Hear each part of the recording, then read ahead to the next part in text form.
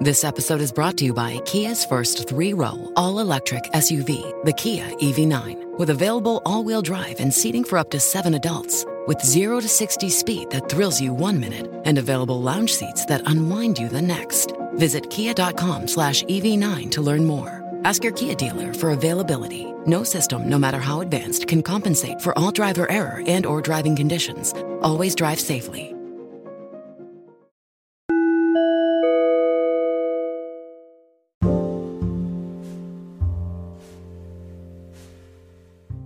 Welcome to Behind the Scenes with Brian, the podcast covering everything from engineering, mining, and mine waste management to whatever else may be on our minds. Pop in your headphones and don't forget to rate, subscribe, and share. And now, here is your host, Brian Ulrich. Hey everyone, it's Brian. Hey, I thought I'd change things up a little bit.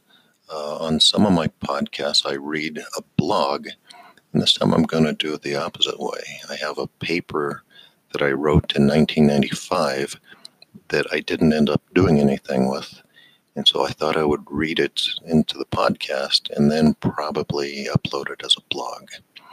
So I hope you enjoy this. It's titled, I Can Run Slope Stabilities with My Eyes Shut. In this day and age, with aid of computer programs, it's quite simple to conduct slope stability analyses. In fact, it may be too easy. As young engineers are brought into the field of geotechniques, it's very common to set these new employees on their way to conduct slope stability analyses with a minimal amount of training.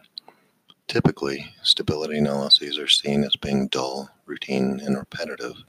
This being the case, it's understandable that untrained persons are given these tasks. It's not uncommon for an engineer with a minor understanding of slope stability to train another engineer to do the same. This may result in a serious condition since less and less information is passed from person to person. One has only to peruse the literature from recent conferences to realize the rate at which embankments suffer some degree of instability. Such events, while providing tremendous information on the behavior of soils, tends to give the industry a black eye and force the expenditure of unnecessary monies.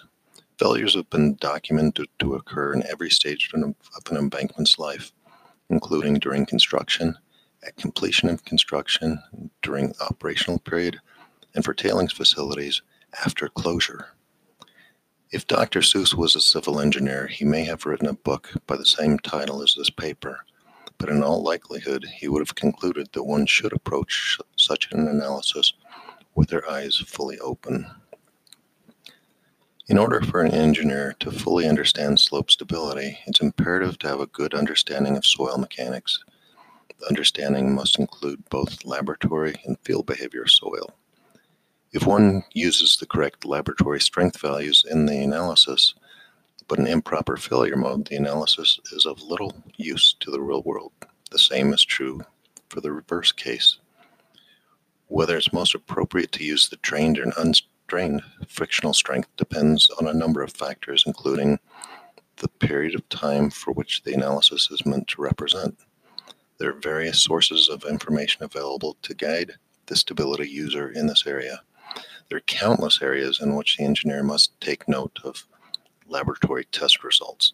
Just because the laboratory technician has assigned a friction angle to a soil, this does not necessarily mean that it should be used in the stability analysis. For instance, if the soil is very brittle, it may not be appropriate to use the peak shear strength. Perhaps it would be more appropriate to use the shear strength other than the peak. This does not apply to the case of static or flow liquefaction susceptible materials. It's equally important to ensure that the correct failure mode is chosen for the analysis. For instance, a circular failure surface may not adequately represent the critical case of a relatively thin, weak layer underlying the slope. Logic must be used to determine the type and positioning of the failure surface. The fact that computers are quite capable of searching for hundreds of failure surfaces is not reason to replace logic with computer power. Even something as simple as the geometry of a slope is often initiated improperly. When one refers to the critical cross-section, the maximum section is not necessarily implied. Perhaps another location has a feature not represented in the maximum section. If this is the case, it may be wise to analyze more than one case. Each step in a stability analysis must be set up properly. Phreatic surfaces, pore pressures, failure surface location and mode, material properties, and slope geometry must all be specified. Never is the term garbage in, garbage out more appropriate than in the case of slope stability analyses. It's encouraged that all experienced engineers with adequate insight into the problem of slope stability pass their knowledge on in the consciousness and thoughtful manner. It's a matter of great importance that engineers learning the art and science of slope stability are trained and supervised with a great deal of attention.